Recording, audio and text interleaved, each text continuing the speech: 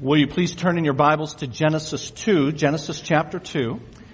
And these brothers have some Bibles. They're going to make their way to the back. If you need a Bible, just get their attention and open it right to the front as we consider a number of verses from the second chapter of the Bible, Genesis chapter 2. Have you ever thought about why you were born where you were and when you were? I've sometimes daydreamed about what it would be like if I lived at a different place in a different time.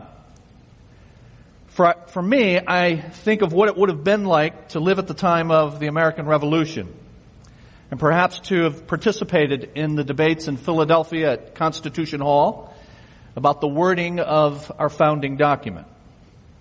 Seems they did okay without me, though. But dream though we might, we came into the world at a place and time, and we had no say in the matter. The circumstances that led to our birth were all set up by actors that we did not know when we were conceived. And what brought our mothers to our place of birth involved a number of events that we only heard about after the fact, if at all. And the same, of course, was true of our parents. They too had no say in when and where they would be born. So if we didn't, and they didn't, then who did? Well, if you've been with us over the last several weeks in our series in the opening chapters of the Bible, in the book of Genesis, then you know that our world is the product of the creative activity of God. And behind the circumstances of our lives from the very beginning and even before the beginning lies the planning and the activity of our Creator. And so you are not an accident, and you are not the product of chance, but rather we are each the considered and designed and fearfully and wonderfully made creatures of the omniscient Creator. But the Creator molds and makes and places and commands, and He does all of that without consultation with anybody else, including us. That's why the Bible says, who has known the mind of the Lord? Or who has been His counselor? And when the great apostle Paul was standing before a group of philosophers in Athens, Greece, Acts chapter 17 tells us, he said this, from one man he, God, made every nation of men, that they should inhabit the whole earth. And He, God, determined the times set for them and the exact places where they should live. Friends, God decides all sorts of issues for your life before you ever come on the scene, and He asks the permission of no one. And so, hearing all of that, you might say to yourself, well, then God is a dictator. And actually, you would be correct. The question is not, is He a dictator? That's very clear in Scripture. God is sovereign, and God consults no one in the things He chooses to do. The question then is not, is He a dictator, because creation itself requires it. If you think about it, there could only be one at the beginning. The question is, what kind of dictator is He? Is He a malevolent dictator or a benevolent dictator? Does He ultimately have our good at heart when He determines what it is He's going to do? We all know, that our world is not what it should be. And yet we know that God made it and God controls it. So that being the case, what does that say about God? I mean, the world is not all good, plenty bad. God made it, God controls it. What does that say about God? Is He good or not? So in our passage today in Genesis chapter 2, we're going to begin to see in some detail God's creation of mankind, His creation of humanity. And this chapter also tells us something important about the character of our Creator. Verse number 4 of chapter 2. This is the account of the heavens and the earth when they were created, when the Lord God made the earth and the heavens. Now when verse 4 starts out, this is the account, It's a succession from what precedes. That is, starting with verse 4 now, and what follows is an account of what has preceded. And that's why it says this is the account of the heavens and the earth, because what preceded was chapter 1, the very first verse. In the beginning, God created the heavens and the earth. So beginning in verse 4, we're going to get what happened after the heavens and the earth were created. And that particular formula that starts verse 4, this is the account of, occurs 12 times in Genesis. And we won't look at all of those, but just to give you a flavor for how the whole book of Genesis is laid out, you have this first mention of this is the account of, which is now going to succeed what has preceded. But then the next time is in chapter 5 in verse 1. If you just hold your finger here in chapter 2, take a look at chapter 5. Adam, of course, has already been introduced in Genesis 2, where we are looking now. And then a number of things that happened with his immediate family line. But then verse 1 of chapter 5 says, this is the written account of Adam's family line. And then it goes from there. So what goes in chapter 5 succeeds what preceded it about Adam. And then one more in chapter 6 and verse 9. Chapter 6 and verse 9, just after the Bible introduces Noah to us, it says in verse 9, this is the account of Noah and his family. So what you have now in chapter 2 and verse 4 is the beginning of the rest of the story. The heavens and the earth are created, and here's what happened. And in particular, here's what happened on the sixth and final day of creation, the day that humanity was created. Now, in these verses in chapter 2, we're going to see several indications of the goodness of God in bringing mankind into the world that God made. And that's going to serve as a backdrop to what comes in chapter 3 that we'll see in a few weeks. The entrance of sin into God's world due to the disobedience of man. After having made unmistakable the absolute goodness of God that we're going to begin to see today, then it makes all the more inexplicable the fact that man would rebel against this good God. Now let's pray and ask God to help us as we look at Genesis chapter 2. Father, we come to you as each week, needy, asking you to open our eyes, open the eyes of our hearts, help us to have clarity of mind as we contemplate the truths that you give us in your word. Because these are truths about you. These are truths about us. Help us to heed them and to apply them so that we can glorify and serve you. We pray in the name of Jesus. Amen. Now, every week, most of you know that we insert in your program an outline for that morning's message. And so you have one in the program. And if you don't have that out already, I encourage you to look at it. I want to look at three major points from a portion of Genesis chapter 2 today. The first is this. This passage teaches us that God puts us in a good place. God puts us in a good place. We're going to see that place, as most of you know, is a place called Eden, and actually a garden within this region that is called Eden. But God puts us in a good place, and He puts us in this good place for good reasons. And I have some of those reasons listed for you in your outline. The first is this. He puts us in this good place of relationship.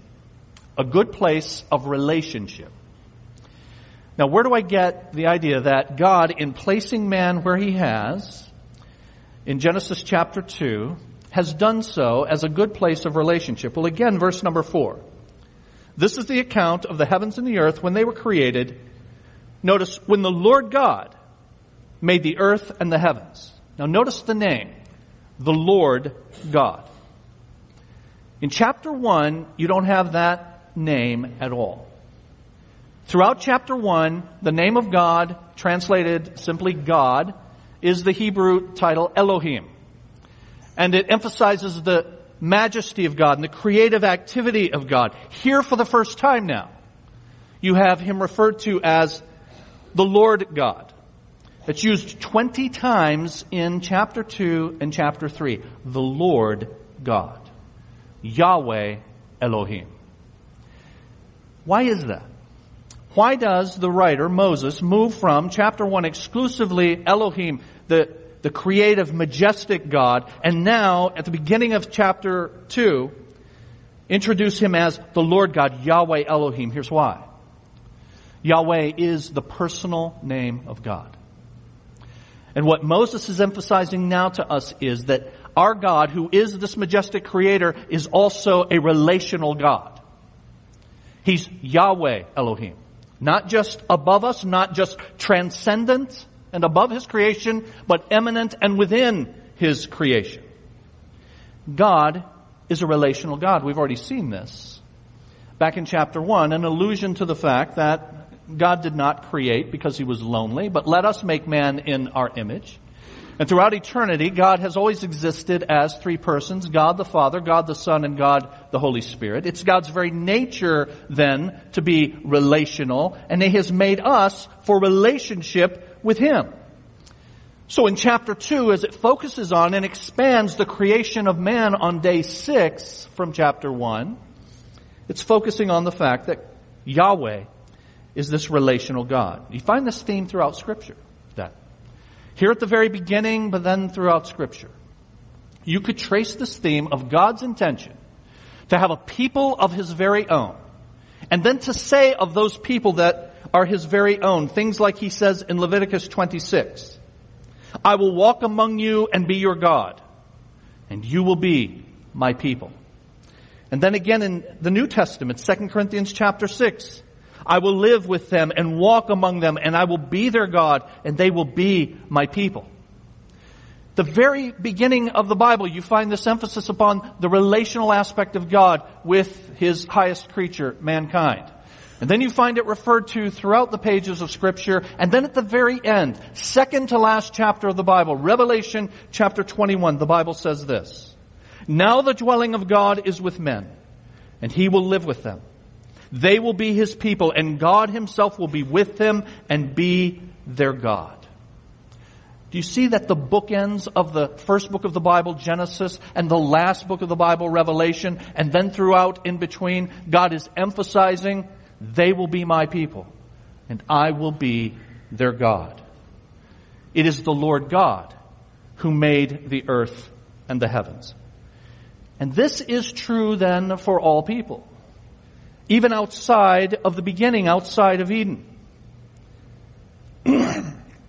When speaking to those same philosophers in Athens, Greece that I mentioned earlier, as recorded in Acts chapter 17 in your Bible, Paul, who was speaking to them, said, "God who made us to know Him intuitively." God made all people to know of His existence, have a conscience with regard to His existence and matters of right and wrong. God made us all to know Him intuitively, so that, Paul says in Acts 17, we might reach out for Him, though He is not far from every one of us. This good God puts us in a good place for the purpose of relationship. I say in your outline as well, He puts us not only in a place of relationship, but a place of significance. A place of significance. Now, where do we get that? In Genesis chapter 2, again, verse number 4. "This is the account of the heavens and the earth when they were created, when the Lord God made," now notice, "the earth and the heavens." To this point, it's always the heavens and the earth.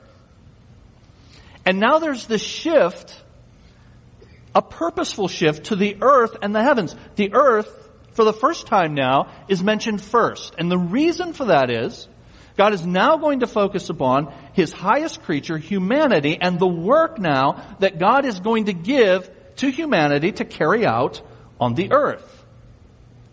And this earth that God has placed us for this important, significant work that He is going to assign to humanity, this earth is a good earth.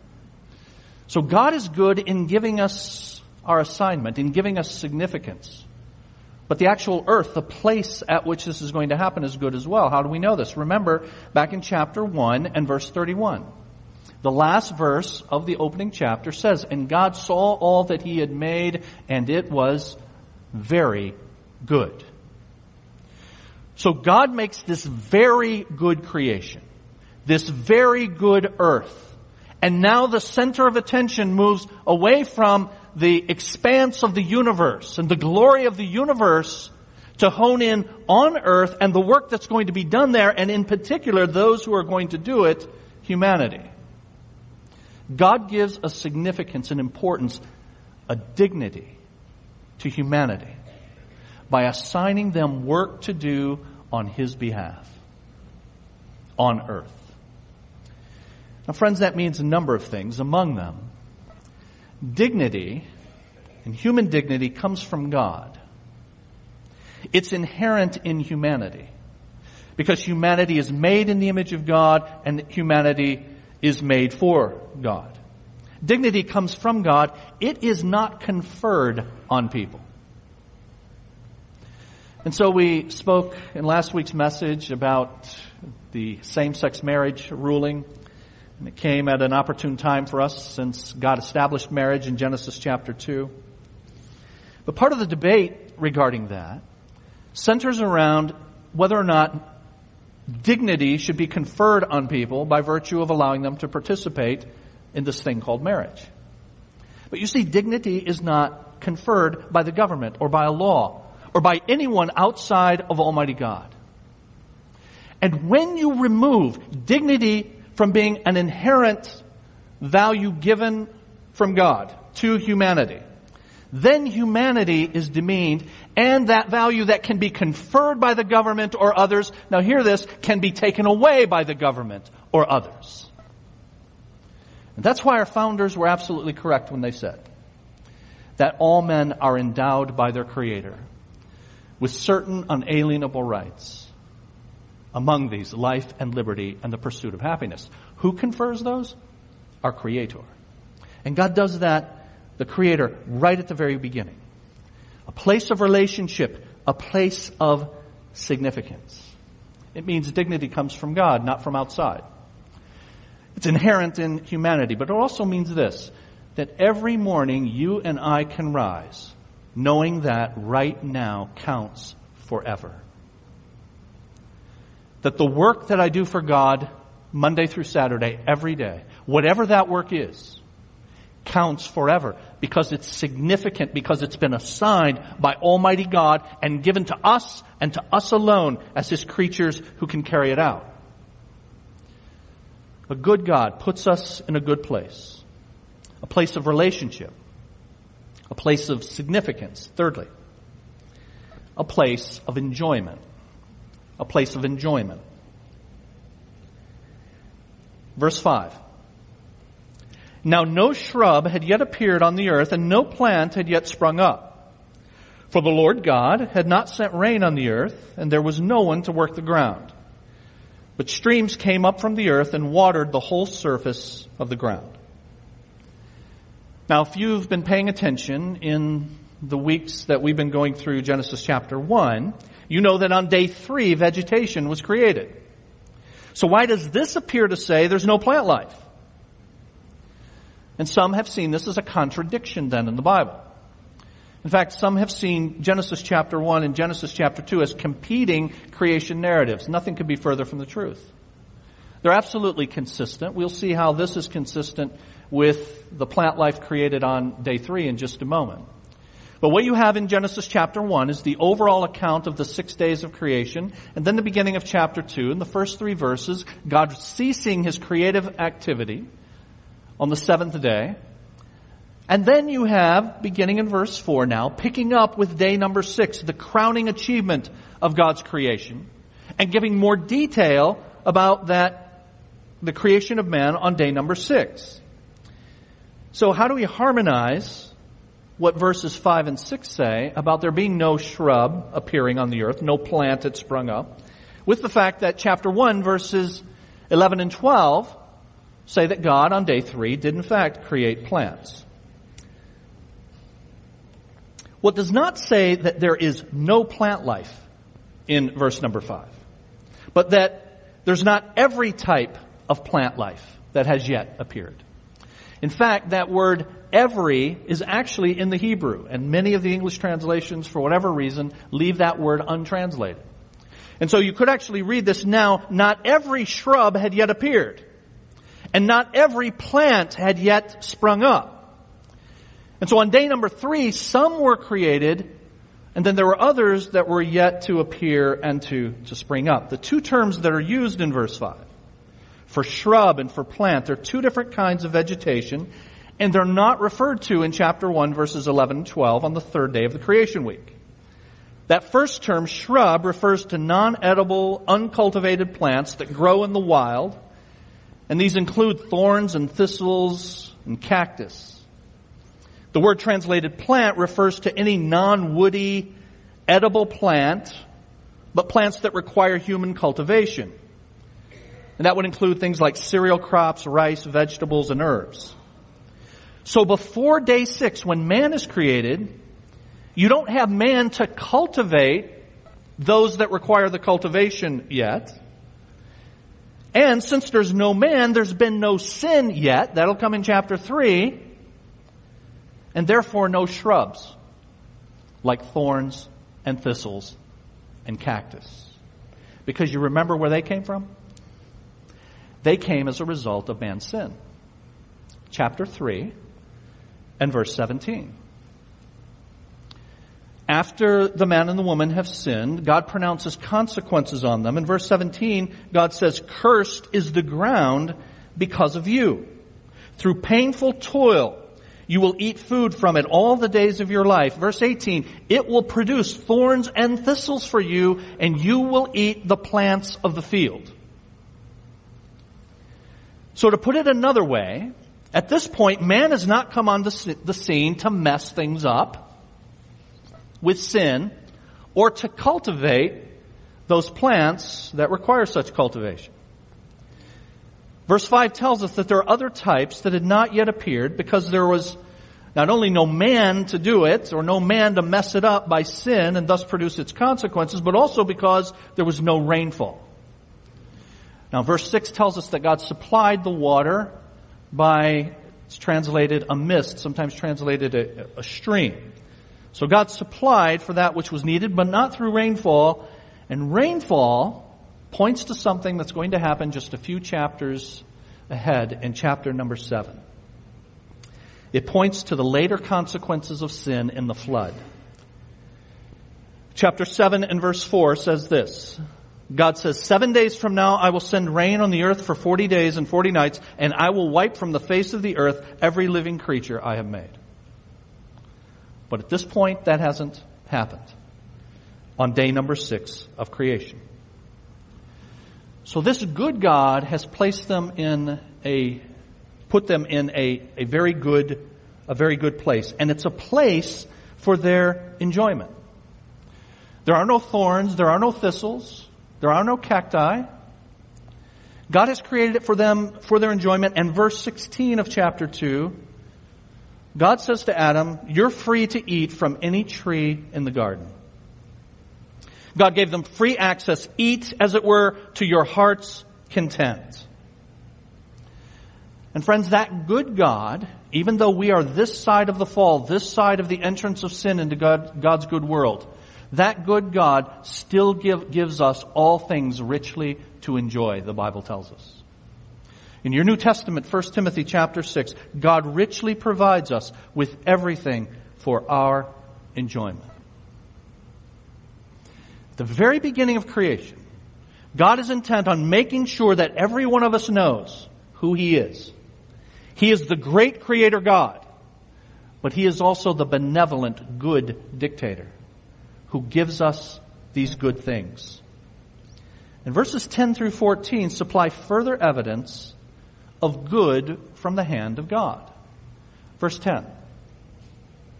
A river watering the garden flowed from Eden, and there it was separated into 4 headwaters. The name of the first is Pishon.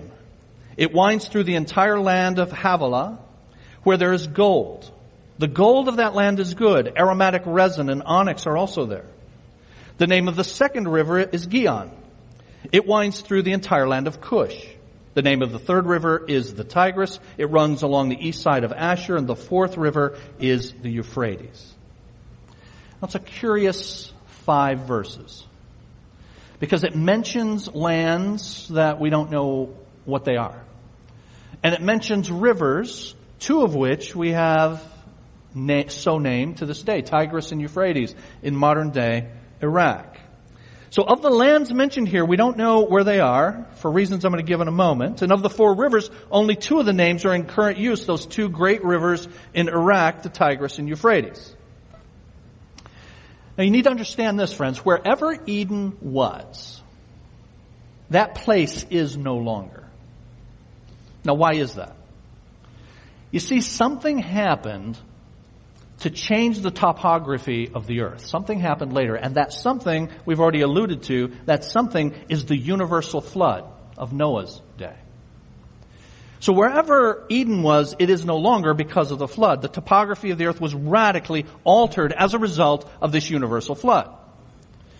So where the original Tigris and Euphrates were, we don't know. We know that there are two great rivers in Iraq called that now. So why would you have a couple of rivers called Tigris and Euphrates that are boundaries for Eden, and then Eden, like the rest of the earth's topography, is radically altered, and yet after the flood, you still have something called the Tigris and Euphrates. Here's why. The use of names today that were names in Eden, like the Tigris and Euphrates, is due to what is called linguistic borrowing. And you find evidences of this in a number of places, but even in recent times. You find people coming over from Britain, for example, to settle in the New World, in New England or other places. And so one commentator says that this new towns established by British settlers in North America and Australia and New Zealand were frequently assigned names that were familiar place names in the land they had left, like Liverpool or Hamilton or Oxford or Sheffield or Brighton. Similarly, features in the post-flood world were given names familiar to those who survived the flood. And so Noah or Noah's sons knew of the names. They used those names, or someone after them to whom they had passed that on used those names. Now this passage, though, points to the goodness of God. I just wanted to deal with that so y'all... Every time I'm studying for these passages, I look at something and I go, now I know people are going to be reading that. I'm going to keep talking, and they're going to be hung up on that thing if I don't talk about it. Okay? So I talked about it, so you're not hung up on it anymore, right? So we're back together again. And this passage indicates the goodness of God by mentioning gems of gold and of onyx, saying that in these places that were in Eden, God had these kinds of precious minerals, and to this day now, as Moses writes, after the flood, and of course after creation, there are these places, he's referring to places at his time, that have gold and onyx. They're not the same places as Eden. But it points to the fact that God was good. Now hear this, God was good, and God still is good. Now if the places with those names are not the same, then why mention them at all? As I've said, it's to point to the goodness of God. But here are these two reasons that Moses mentions this, even though Eden is not as it originally was, and we don't know where it was. It's to emphasize that Eden was a real historical place. And so river names are mentioned and places are mentioned. Eden is not a myth. Eden really existed, and Eden will exist again in the future. And secondly, to emphasize that just as God supplied in Eden, He continues to supply today. Now with all of that, pointing to this good God, putting us in a good place, what kind of application can we make of that? Well, after the entrance of sin, friends, we may question the goodness of God. We shouldn't, but we sometimes do. Because all is not rosy in God's world. All is certainly not like it was in Genesis chapter 2. And this God who has shown Himself to be good from the very outset, we may now question His goodness. But remember these things. First, what messed it up is us. What messed it up is sin. And sin is on us. Secondly, understand that even though this world is not what it was made to be and is not what it one day will be, even though we live in a fallen world, The worst aspects of fallenness are still exceptions rather than the rule. It should be instructive for you and me that we are surprised by suffering. In a fallen world, as rebellious sinners against a holy God, we should be surprised by blessing. But instead, we're surprised by suffering. Why are we surprised by suffering? Because God's rule is blessing and good given to all of His creatures. And so we complain when things don't go right. The truth is we should be shocked when they go right, living in a fallen world. You think of people in the worst conditions. And I've been to some of those. I've been to India. People living in squalid conditions. But hear this, people live in squalid conditions not because God has not supplied, but because sinful people have mismanaged.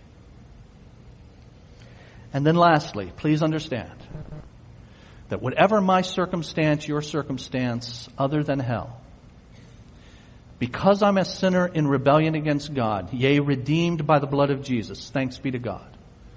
But because of my sin, anything that I have better than hell is more than I deserve.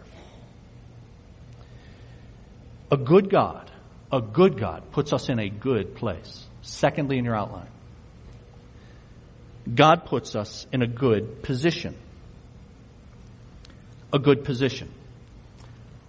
And that position includes, firstly, I say in your outline, to live under Him. To live under Him. Verse 7. The Lord God formed a man from the dust of the ground and breathed into his nostrils the breath of life, and the man became a living being. Now I say that means that God has positioned us to live under Him. Why do I say that? Because man has, in just a few verses, descended from the lofty heights of chapter 1 and verse 26. Alone among God's creatures, made in the image of God, made in God's likeness, made to reflect God back to God. Alone among all of His creatures. Man has this lofty position. And now you come to chapter 2 and this detail about the creation of man on day 6, and it says he's formed from the dust of the ground. Oh, how the mighty have fallen. And that is God putting us in our place. Reminding us that we were made from dust, and you remember the Bible will then remind us, to dust we shall return. And so yes, we are made in the image of God, and yes, we are fearfully and wonderfully made, and all of those things are true, but we were made by God and under God from the dust of the ground. The word that's translated ground is Adamah in Hebrew. That's where Adam got his name, ground, dirt. And when it says in verse number 7, the Lord God formed, the word for formed is to mold as a potter. It's used elsewhere in your Old Testament, the first part of your Bible. Isaiah chapter 29 says this, shall what is formed say to the one who formed it, you did not make me? Can the pot say to the potter, you know nothing? God is reminding us then that being made out of the dust of the ground, that I am the one who molds you and forms you. And you are to live life under me. Jeremiah 18, like clay in the hand of the potter, God says, so are you in my hand. I ask you, friend, does that scare you? Does it scare you to be in the hand of the potter? It should not.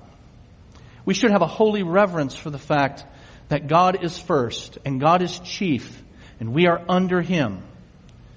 But this relational God that has made us for relationship with Him does not say this in order to scare us, but in order for us to have a proper reverence, a proper fear of the Lord that is the beginning of wisdom. And if we are in relationship with this God, then to be in His hand is the best place we could possibly be.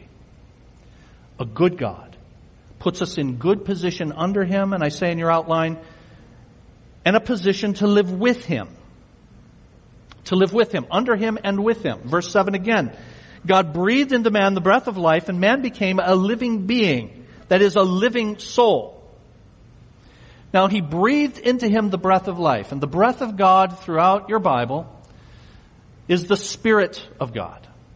God made man a spiritual being in Genesis chapter 2 and verse 7. He breathed into him spiritual life, the breath of life. So that now that this body that was formed from the dust of the ground is now animated by spiritual life. And this is distinguished, as is the image of God, from all others of God's creation. So that man is not just matter, not just material, not just physical, but immatter, immaterial. So that our behavior is not just getting the machinery right.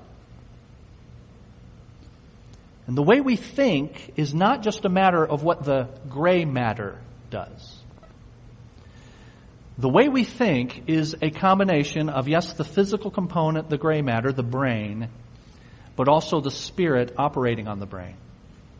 And we're going to see in the second hour today, in a series I'm starting called Mind Games, that the mind is more than the brain. We are more than matter, and it has a number of implications for us. And God has put us in a position to live with Him because we are spiritual beings, living souls that can live with Him forever. And then lastly, a position not only to be under Him and with Him, but to love Him. To love Him. Verse 8. Now the Lord God had planted a garden in the east in Eden. Let me just stop there. Sometimes we say the Garden of Eden, and that's all good. It's okay. It's a good phrase. But Eden was actually a larger region, and the garden was a part of it, in the east part of Eden. And in fact, Adam and Eve not only had the garden, but they had Eden. They could go outside the garden. So they had every tree that they could eat from bountifully. They had the run of the place, as it were, and God Himself planted this garden in the east in Eden, and there He put the man He had formed. The Lord God made all kinds of trees grow out of the ground, trees that were pleasing to the eye, good for food. In the middle of the garden were the tree of life and the tree of the knowledge of good and evil. So God says you can have all of this, but of the tree of the knowledge of the good and evil you shall not eat, for in the day you eat of it, you shall surely die. We will get to chapter 3 in a few weeks and see what happened with that. But what is this good and evil? Here's what it is. It means that mankind, if they eat of that tree, would become aware of all things that are good and things that are bad. Prior to partaking of that tree in chapter 3, humans were innocent and only had experience and knowledge of good things. And now we have the ability to do good or evil. Not just good or evil. And the question then is, which are we going to do? Are we going to choose to love God? Or are we going to choose to love ourselves first? And that's why the first and greatest commandment is given in the first 5 books of your Bible. Deuteronomy chapter 6. Love the Lord your God with all your heart, all your soul, and with all your strength. And Jesus said, when He walked the earth 2,000 years ago, if you love me, keep my commands. And so God puts us in a place to love Him, giving us the ability, the will to choose to love Him. Puts us in a good place, in a good position, and now very quickly and lastly, we will expand on this next week. God puts us in a good partnership. In a good partnership. What follows now, beginning in verse 15, is God telling Adam, this is the work that you're to do. You are to till the garden. You are to cultivate the place that I have put you. But then He will go on to say, it's not good that man be alone, and He will create the woman for the man, this partnership. Now here's what I want you to get today, and then we will look at this partnership in 2 weeks. Next week is the Lord's table. But what I want you to get today is this. This partnership is for the purpose of serving God. Man was placed in the garden to serve God. And God says, it is not good that he be alone. I'm going to give him a helper suitable for him. That helper was given. Marriage was created. Man for the woman, woman for man. In order for the two of them to serve God together. And that then will inform how our marriages are to be structured. So with all of that, what does it mean for us this week?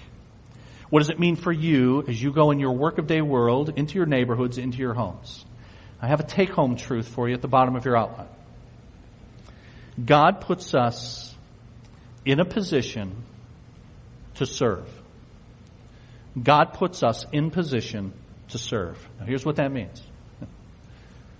Whatever position God has you in right now, whatever position God's going to have you in this week, whatever circumstances God is going to allow into your life, you must remember from the opening pages of Scripture that the one who has allowed that circumstance is the good God, your good Creator, Yahweh Elohim, the God who has made you for relationship with Him, the God who has made you to enjoy His world, but the God who has made you with the privilege, do you hear me, of serving Him. And every one of those circumstances you will encounter are always for that purpose. Now, the only way you'll do that is if you have a relationship with this good God who has shown His goodness most profoundly in sending God the Son, the Lord Jesus Christ, to mend the severed relationship that existed between God and us, the Creator and His creatures, because of sin entering His world. Now, how do you establish a relationship then with this God? You realize that you are a sinner. You recognize that Christ did for you what you could not do for yourself. He died to pay the penalty for your sin. Repent of your sin. God, I'm going to follow you. I'm going to go your way, not my way. And you receive Jesus Christ into your life. We're going to bow and pray in just a moment. Everyone here should do business with God as we pray. If you're someone who has already come to God through Jesus, then thank God for His goodness. Thank God for His goodness in the circumstances in which He has allowed you. Thank God that you can see His goodness because you have a relationship with Him through the Lord Jesus. And if there are any here who have never come to God through Jesus, now's the opportunity. This good God graciously offers you that opportunity. Let's bow together. Father, we thank you for giving us your word, a lamp to our feet, a light to our path, so that we know why we are here. We know who we are because we have been told by you who you are and what your purposes are for us in your world. Thank you, Lord, for not leaving us to grope in the darkness. But Lord, because of sin, our hearts and our minds are darkened and we are not able to see. We're not able to see you clearly, not able to see ourselves clearly. We need the light that your Holy Spirit turns on in our hearts. Thank you for doing that for me at the age of 19. And I thank you for, in this sacred moment, doing that with others in this room right now. Showing them that they are living without purpose and that they have not seen you as the good God that you are. And they have not loved you as they were made to do. And that they are coming to you, prompted by your Spirit, receiving the gift of eternal life through the Lord Jesus Christ, who died for them and lived for them. And Lord, for those of us who have done that, oh Lord, we are forgetful hearers. So Lord, help us this day to recommit our thoughts to the good God who has made us and assigned us the privilege of serving you in your world, to bring you glory and to ultimately redound to our good. We pray all of this in the name of Jesus. Amen.